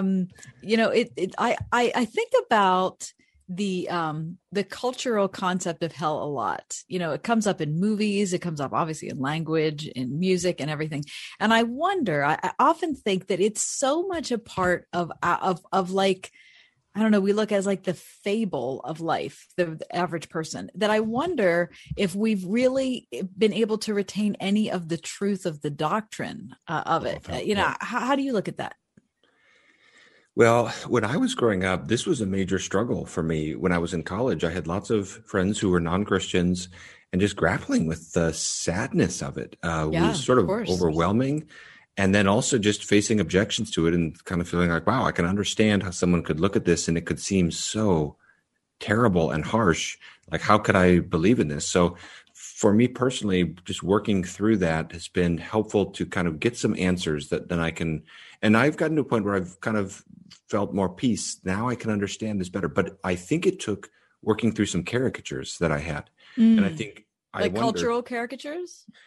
I think so. And I would say perhaps even in the church as well. I'm sure I'm not the only one who thought of hell as a kind of torture chamber when I was a kid, that God builds this dark, fiery torture chamber.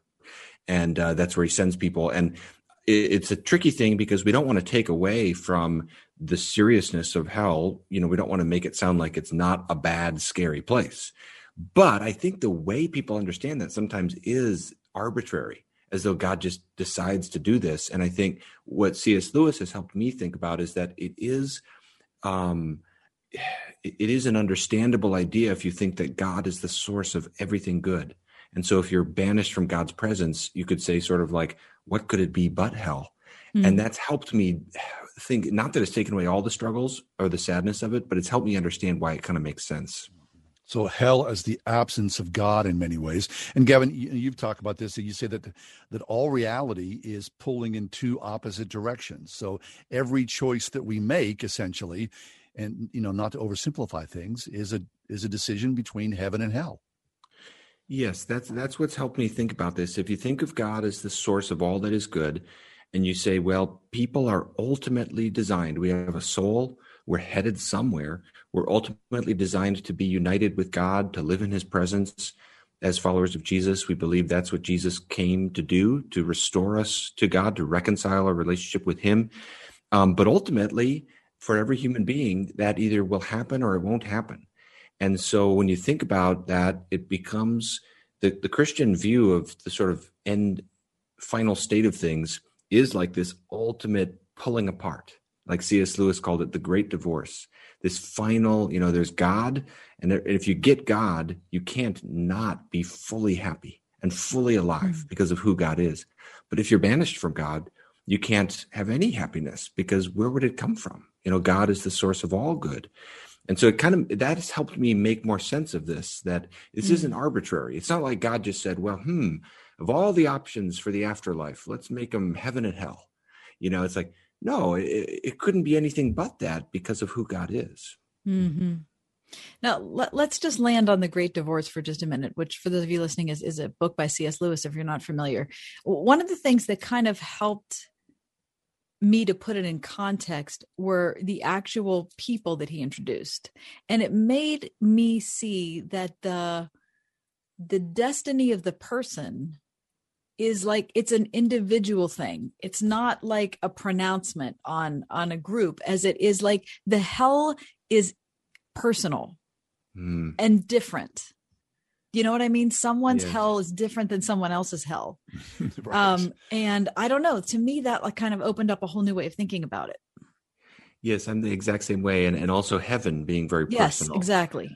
And and it makes it feel less arbitrary because it's not just this building that in the underworld or something that God sends people to. But and what C.S. Lewis helps me think about too with that is the seriousness of our moral choices. For people listening to this who maybe have doubts about this, one of the appeals that I would make is whatever else you say about the Christian way of looking at things, it really gives dignity to the choices we make every day, because the Christian faith is saying that these choices we make every day, either toward the light, toward God, or toward the darkness, away from God, that's doing something that can last forever. We can be, if we're getting more and more stuck in our envy, in our anger, that's serious. Whereas if you don't believe in an afterlife, it's, what's the matter? That's right. Yeah. So it helps us to take, and for the question of, well, why would anyone not choose heaven? It helps us when we think about, well, we can see this choice playing out right now. All of us have had times in our life where probably we can admit, I didn't take the joyful path. It was too humbling. It was too hard. I was fine to stick within my own little darkness. And that's a sobering thought. But the gospel does give us hope, of course, as well. So I know we'll talk about that. Mm-hmm. Gavin Ortlund is with us. His latest book is called Anselm's Pursuit of Joy. You can find Gavin on his YouTube channel called Truth Unites. So, Gavin, in the piece that you did on YouTube, Does Hell Make Sense?, which we're amplifying here, you tell a really interesting story about Tim Keller. Could you please repeat that for our audience? Yes, certainly. Yes, Tim Keller is talking with a person in his office, and Tim Keller, of course, ministering in Manhattan, where there's many skeptics who have objections to things like hell. And this particular person said they really couldn't take seriously the Bible's fire and brimstone type language, and they just thought it was kind of silly. And so he read him some of C.S. Lewis. Hell begins with a grumbling mood, always ungrateful, never satisfied. And he introduces this idea that we've touched on a little bit here, that hell it's a divine judgment, but it's also kind of in line with the trajectory of sin and the trajectory of evil. And so he's talking about how, one way to think about hell is when God just says, okay, you're if you want to run the other direction, okay, and you're stuck with yourself, kind of a thing. And he said that the man got very quiet and said, that scares me to death. And it helped me think about, sometimes I think we need to scare people with the fire and brimstone language. And I want to be careful about that, because I want to honor the language of Scripture. I'm not saying we shouldn't use that language or something, but it is helpful to know that sometimes what people might find most scary is this more subtle way of thinking about it as well, which I think is not necessarily at odds with that language, but it's also another layer on top to consider, that it is terrifying to think of being left all to yourself, and or to your resentments and your unforgiveness or whatever it is that we struggle with, to think. And that's, of course, why the gospel is such good news. It's the gospel is something external to our lives, the grace of God coming in, ushering us towards something we could never have discovered on our own. All right. So how about the, thinking about objections, and certainly things that I've considered on my own and struggled with, is the idea that, well, if God is so loving, then how could he possibly, send somebody to hell? But you brought up Tim Keller. We were just talking to Tim and Kathy last week on the show, and his article in The Atlantic that he wrote about death is just really excellent and really honest and thought-provoking. But one of the things he says in there is that, if there's a God who we can explain, or a God whose judgments we understand, then he's not much of a God, because he's just like me, right? So that's not good news for anybody. That applies to judgment too. And that applies to hell too. Every time I think, we've talked about the Ravi Zacharias story, 30 times in the last 2 months. And I keep coming back to the fact that there is a perfect judge. There is one. And even when things are not adjudicated fairly on earth, which most of the time they're not, even if people suffer with untold injustices, there is a judge, and he is a good judge. So talk about that. I mean, the character of God and recognizing that his reasoning is bigger than ours has to figure in. Yes, I think so. And I read the same Tim Keller article and appreciated it so much. And his emphasis on this has helped me a lot. Yeah, if my faith never really challenged me or even made me concerned and angry at times, it bothered me at times, I'd know that it's not the truth. Right. Just like any relationship, if it's any real relationship will change you over time as slowly you kind of see things that you never could have seen otherwise. And I agree with what you're saying and what Tim Keller has said, that the human heart does long for justice and for judgment. When we really see evil, we all have a sense that, a good God is not just going to be like a Santa Claus type figure who's just blessing people perpetually and never judging people. But what ultimately helps me think about this topic, of course, is the cross, where we believe Jesus himself, God incarnate, was judged in our place. And when I look at that, the way I ultimately land the plane on this, because I'll be honest, all this is helpful to talk about, but ultimately it doesn't necessarily take all of my struggles away. Right.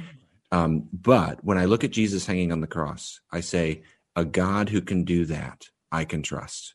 Mm-hmm. I may not have all my questions answered, but if that's the clearest revelation of the heart of God, one who would die for his enemies, one who says, Father, forgive them, for they know not what they do. Okay, I'm all in with that. Mm-hmm. I can trust a God who does that, even if I don't have all my questions answered. That's really good. Yeah. Really good. So we were just talking before you joined us, Gavin, about confession. So in that thread, to avoid hell, right, you want to make the good choices here on earth. You want to lean towards heaven. You want to be with Christ. But I also have to have a measure of confession, and in that confession, a measure of God's grace to deliver me to eternal heaven, right? All those things are working together, are they not? Absolutely. And for anyone listening to this wondering, how do I take that first step? Maybe even feeling desperate or unable to know how to start. It feels overwhelming. I think it has to start with recognizing our need for God's grace. And we don't have to fix ourselves. We don't have to clean ourselves up first. We just run to God and say, Lord, forgive me, help me, come into my life, save me. Those simple 2 words, save me. Man, I prayed that prayer a lot. Yeah. And it's the smartest prayer I've ever prayed because God responds to that prayer. So anyone listening to this, not knowing where to start, just start by coming to God and just asking for his help. Ask him to reveal himself in your life.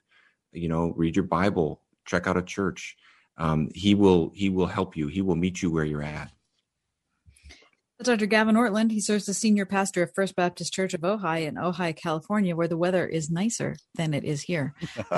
Gavin, thank you so much for being with us. Yeah. Hey, it's been great to be with you guys. Thank you. Our pleasure. Truth Unites. Look for Gavin on YouTube. He's got a series of short things, 9, 10, 12 minutes or so that dive super, super deep. Truth Unites, Gavin Ortlund. Take a quick break. Come back. We've got much more ahead. The 5 o'clock hour of the ride home. Back in a few. Are you in high school and thinking about your future or know someone who is? Consider Geneva College. Geneva is a Christian college that prepares students for meaningful service in the world. Geneva has over 145 majors and programs, 19 varsity sports, 100 study abroad programs, and lots of club activities. Geneva has scholarships and grants to make it affordable too. Find out more yourself. You can visit Geneva in person or online. To find out more, go to geneva.edu/visit. That's geneva.edu/visit. What if you could unpack once but wake up in a new majestic destination every morning? Join Alistair Begg, Laura Story, and Michael O'Brien on the Deeper Faith Alaska cruise the summer of 2021. Along with teaching from God's Word, you'll see the Creator's handiwork in picturesque scenes surrounding the ship before stepping off into ports like Juneau, Sitka, and Ketchikan. Visit the famous Hubbard Glacier with its impressive wall of translucent blue ice. Combine this with daily teaching and worship and friendly fellowship. You won't want to miss this trip of a lifetime. Call 855-565-5519 to join or visit deeperfaithcruise.com. Discover the wonder of Alaska. 7 life-changing days of powerful worship and Bible study featuring Alistair Begg, Laura Story, and Michael O'Brien. Sign up now, 855-565-5519 or visit deeperfaithcruise.com. You've been unfairly shut out from the housing of your choice. What can you do? In Pittsburgh, you have the legal right to rent or buy whatever you choose. No doors should slam due to ignorance or discrimination. Pittsburgh is a city of vibrant neighborhoods. Let's make sure Pittsburgh is the most livable city for everyone. Contact the City Commission on Human Relations for help opening those doors. Well, by now, you all heard me talk about MyPillow and how it's really a great, very comfortable pillow. They won't go flat.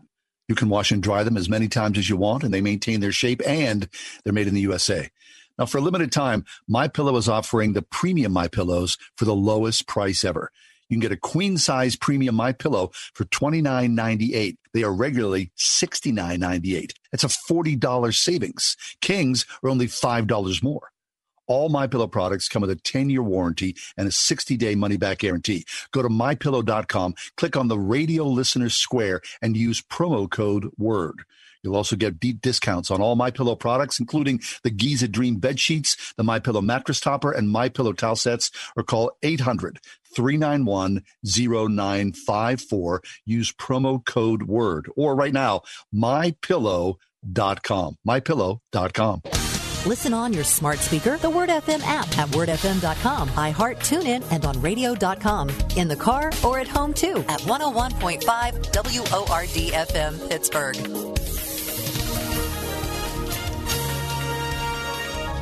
We'll see cloudy skies for tonight with a low of 38. It'll be milder tomorrow. Cloudy skies for the morning hours, then times of clouds and sun in the afternoon. Tomorrow will reach a high of 63.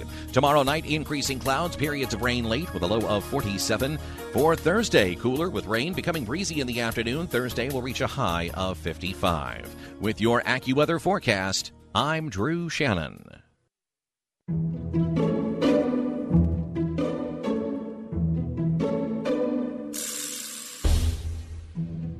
Does this make sense? Does what make sense? Reptiles as pets. Now listen, I saw this story. You know, one of these stories that they go to some guy's house I forget where this was, what state it was in. It wasn't Pennsylvania. And, they go there and he's got 3 pythons and, he's got, geckos and lizards and an armadillo and everything. And I just thought to myself, that doesn't make sense. Well, I had turtles for a long time. And I love those turtles. So, a snake, that's not my cup of tea. But I know people love their snakes. Okay, let's talk about that. Do people love their snakes? I think that they do. Or do they love the idea that they've got a weird animal in their house? No, I think that because they are fascinating animals. And I'm not saying they're not fascinating, but do they love their snake? I think they do. Is a snake lovable? Yeah, there's a measure of beauty there. I don't know. There's a measure of beauty. Yeah. I don't know if you can love your snake. I say that reptiles, yes, indeed, as pets, make perfect sense. Just don't flush them down the toilet or something like that. Then there's trouble. Well, of course not. I support People do that. Their long and enduring life in the wild. Just not in the house. So I'm saying yes, reptiles make sense. I am saying absolutely not. They don't. All right. Okay. I've not had one of these for a long time. Oh. And I know, it's been a mainstay of people's lives. But really, does a wallet make sense? Oh, a wallet? Who needs it? Does a wallet make sense? Oh, my God. Look at that wallet. All that stuff. I can't believe I have my wallet here. I just pulled it up here. Photos, library cards, all that. Here's my wallet. I'm holding up my phone case. And I do look. There's my wallet. And I pull this down. That's what I need right there. Yeah, I've got my stamps. I don't need that. Here, I got that. Got all my receipts. I got my debit card, my license, and my health insurance card on the back of my phone. I don't need that. I don't need a wallet. I don't need that. I got my phone. The phone is the new wallet. All my gift cards are in here. This one's Merry Christmas. I'm a little behind. So I don't know. Is it a guy-girl thing? Maybe. I just think it's someone who cares about the particulars, to be honest with you. I don't think, for me personally, a wallet doesn't make sense. And you want a reptile as a pet? That makes sense. I'm just saying. Okay? Love a wallet. Just don't have a reptile wallet. You might run into trouble right there. This is synthetic. Okay. That's all I'm saying. Does that make sense? Crocodile Dundee.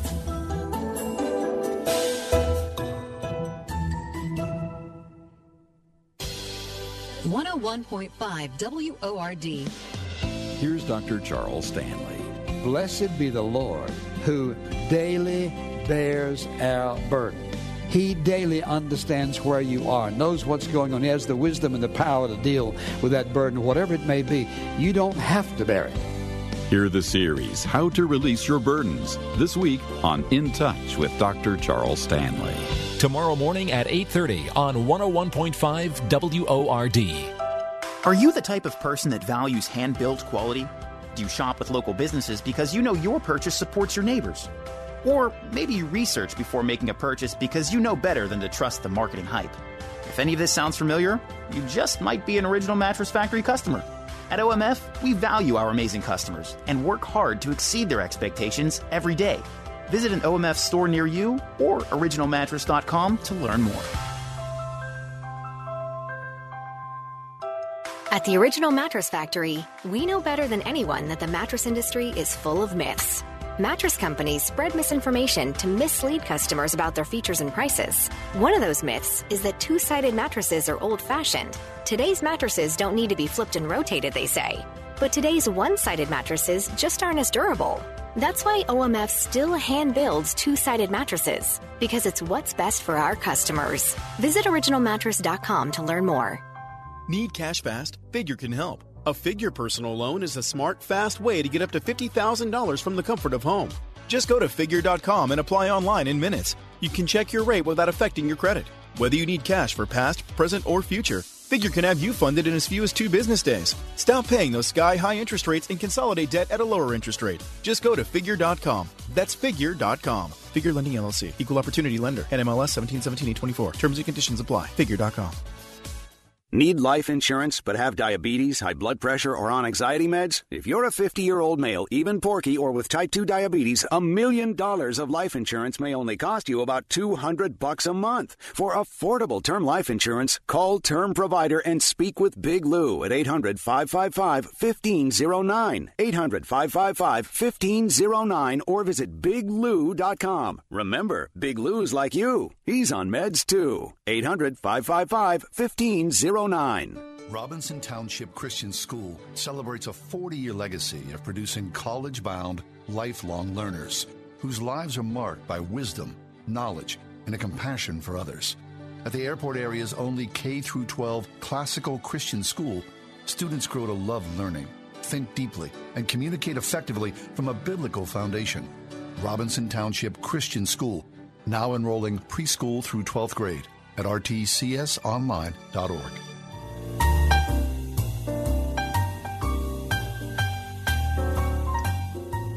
A friend years ago on the show, he described his deep uncomfortability with the Christian bubble. And he said, my idea of like living in an untoward life is living on a Christian cul-de-sac, sitting in my lawn chair, drinking an O'Doul's on a Saturday night. He said, I just can't stand being so deep inside that. I need other people to mix it up. And so you think about that and you go, yeah, I mean, we do ourselves a disservice if we're just in the echo chamber of our Christian world. And I think the same thing goes for our children as well, right?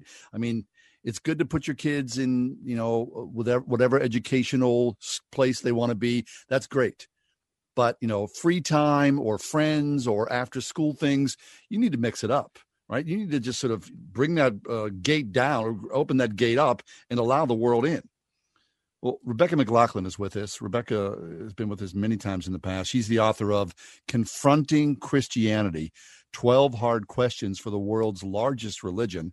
And she wrote a piece in Christianity Today called Christian Parents, You Don't Have to Protect Your Children from Divergent Opinions. Rebecca, welcome to the show. Hi, great to be back. Yeah, Rebecca, it's been a long time. Really good to hear from you and good to read this piece that you wrote in Christianity Today.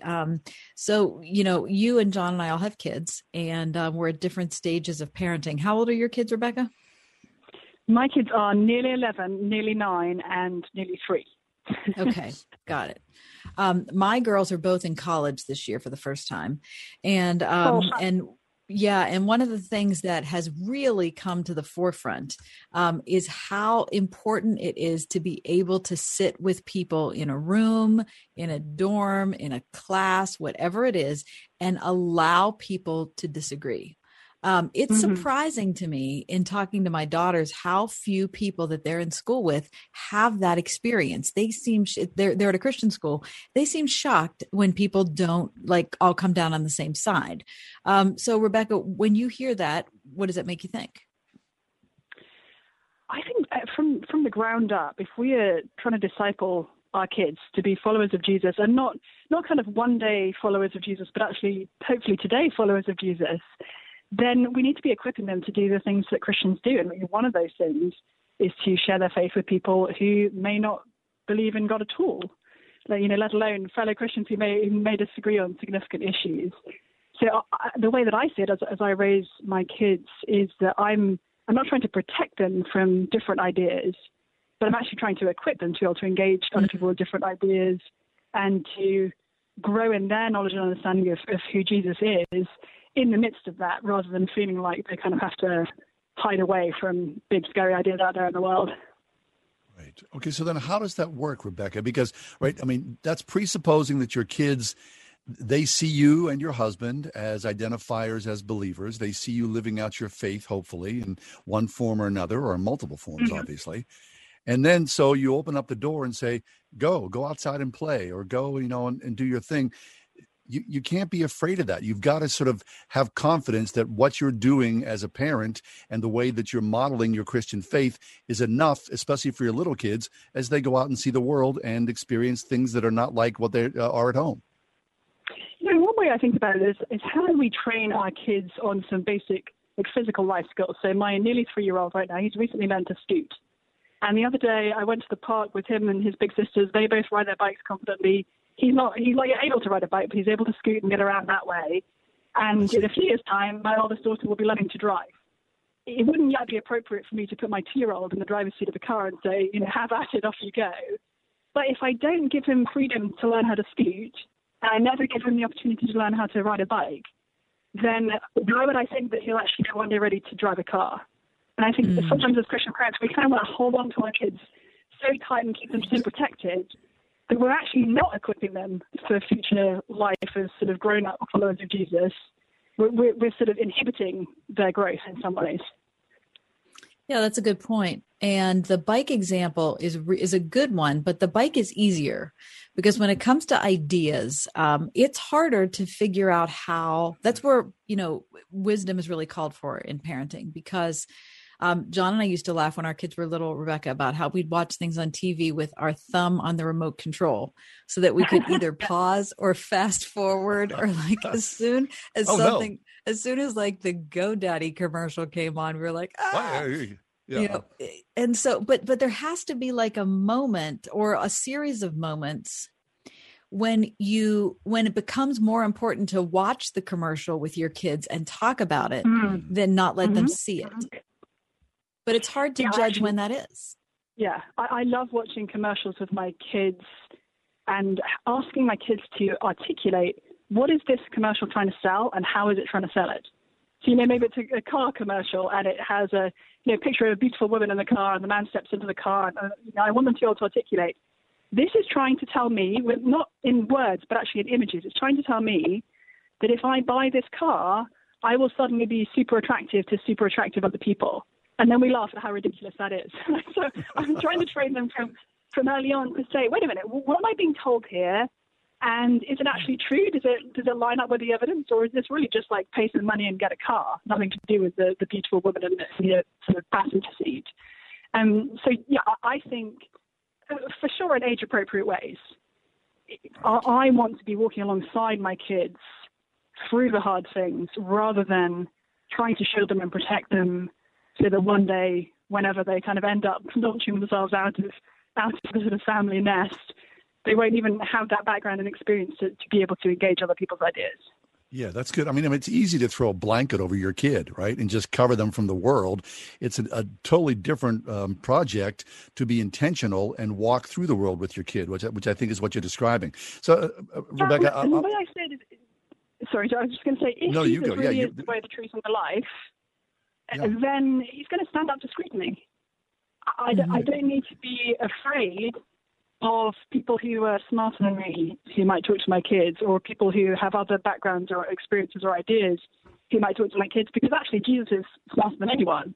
And so I guess I have a confidence in him to think, if I expose my kids to other people's ideas and give them a Christian framework for understanding them, Jesus isn't going to look any worse. He's actually going to look more beautiful when he's compared with other options. That's very good. Yeah. Now, of course, the thing that's imperative then is that we reveal to our children who the real Jesus is. So talk about the danger there when we portray him or speak of him or act in ways that would portray him as something different than he is. Yeah, I mean, I think one area that we need to be really mindful, and that I'm personally kind of trying to get my head around myself, is how we help our kids to understand the history of the church. And I'm a huge believer in the church. I have no patience. That's a little harsh, but I think folks who say, oh, well, I'm a Christian, but I don't want to have anything to do with the church, I think they're missing out massively, and they're misleading others. I think it's fundamentally important that we're engaged in the local Christian community of the church. At the same time, that doesn't mean that I have to tell my kids Christians throughout history or Christians, in churches today are necessarily always living as Jesus would have them live. I think the more real we are with our kids about the ways in which Christians historically have sinned and the ways in which Christians actually today sin, for example, in the history of the white church in America and its treatment of black Christians would be one important example there. I need to be able to say, hey, this is wrong, and this is actually why from the Bible it's wrong, rather than trying to present a picture-perfect, kind of glossed-over version of Christian history as as if we were the hero of the Christian story. We're not. Jesus is. It's okay. Right. He's not. Nothing's going to tarnish him. And in fact, we should be the first to acknowledge and repent of our sins. That's the basic of the Christian faith, to do that. It's not. We don't need to be clinging on to our pride or our church's pride or even our national pride as we present Jesus to our children. Amen to that. Rebecca McLaughlin's with us. Hey, Rebecca, before you leave us, talk to us for a second about Confronting Christianity, which is the junior version. It's out now, is it not? Yes. So actually today is the official launch day of 10 questions every teen should ask and answer about Christianity, which is the junior version of Confronting Christianity. And I promise you the book is better than the title. The title I like the title. On the clunky side. Well, I'm glad. Thank you. You're the only person who does. My thought after publishing Confronting Christianity a year and a bit ago, a lot of people gave me feedback that it had really helped them in their own walk with Jesus and also helped them as they talk to friends. And I quickly realized, actually, that there aren't that many resources for younger people. So I wrote this book really for teens and for tweens as well, depending on people's level of growth and maturity. But for them to be able to engage the hard questions that they might have themselves or their friends might have around everything from race to gender to sexuality to how suffering or how can loving God send people to hell. Okay, that sounds fabulous. I'm familiar with Confronting Christianity, not familiar with the new one. Can't wait to hear more about it. Give us the title again, Rebecca. It's 10 questions every teen should ask and answer about Christianity. It's actually sold out on Amazon right now, but you can get it through Crossway's website or through the Gospel Coalition's website, and it should be back on Amazon soon. Well, congratulations to you. That's wonderful news. That's Rebecca McLaughlin. Rebecca, thank you for being back. We've missed you. Lovely to be here.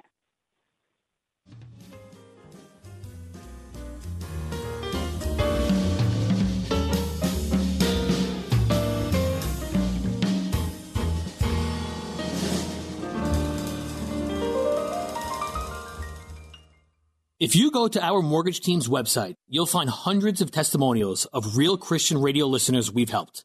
Laura here is a recent friend who is kind enough to share a few words with her local station.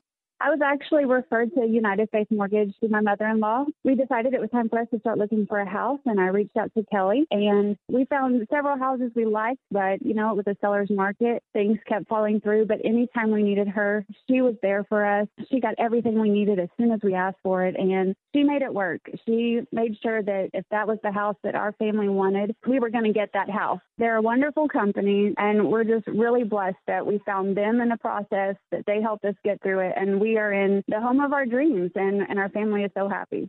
We are United Faith Mortgage. We pay your appraisal fees, up to $500. That's out-of-pocket money you'd have to pay before closing. United Mortgage Corp, Melville, New York. MLS number 1330. Department of Banking. Mortgage Lender License number 22672. Hi, my name is Tanya Ettinger, the Pittsburgh wedding planner and your luxury event concierge.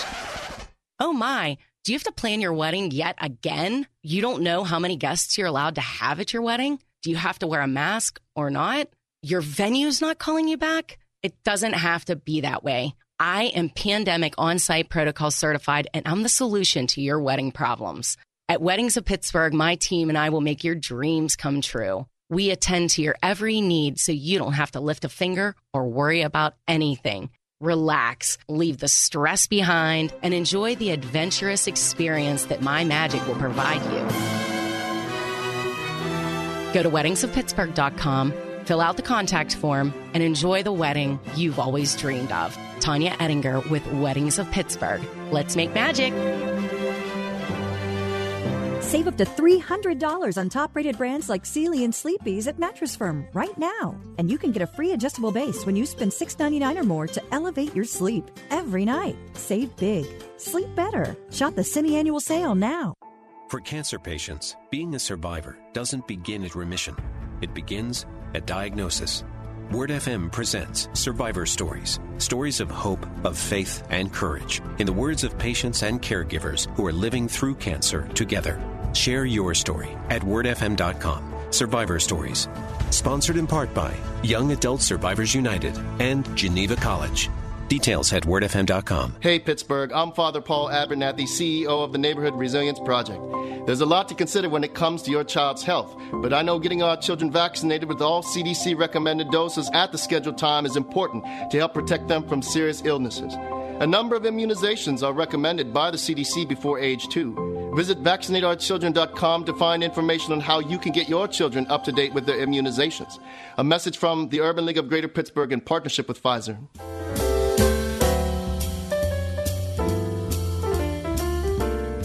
Well, if you've seen it once, I'm sure you've seen it 100 times, which is the Progressive Insurance and Dr. Rick.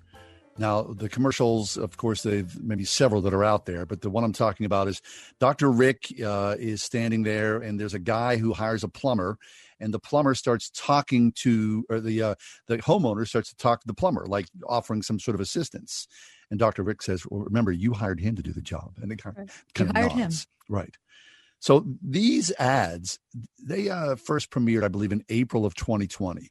They're a massive hit. And the weird thing is they cross all these different generational divides because people get to see this moment, right, when you become your parents. Now, the ads are performed mostly by improv actors from Second City or the Groundlings. These are famous improv companies. And Dr. Rick himself, 48 years old.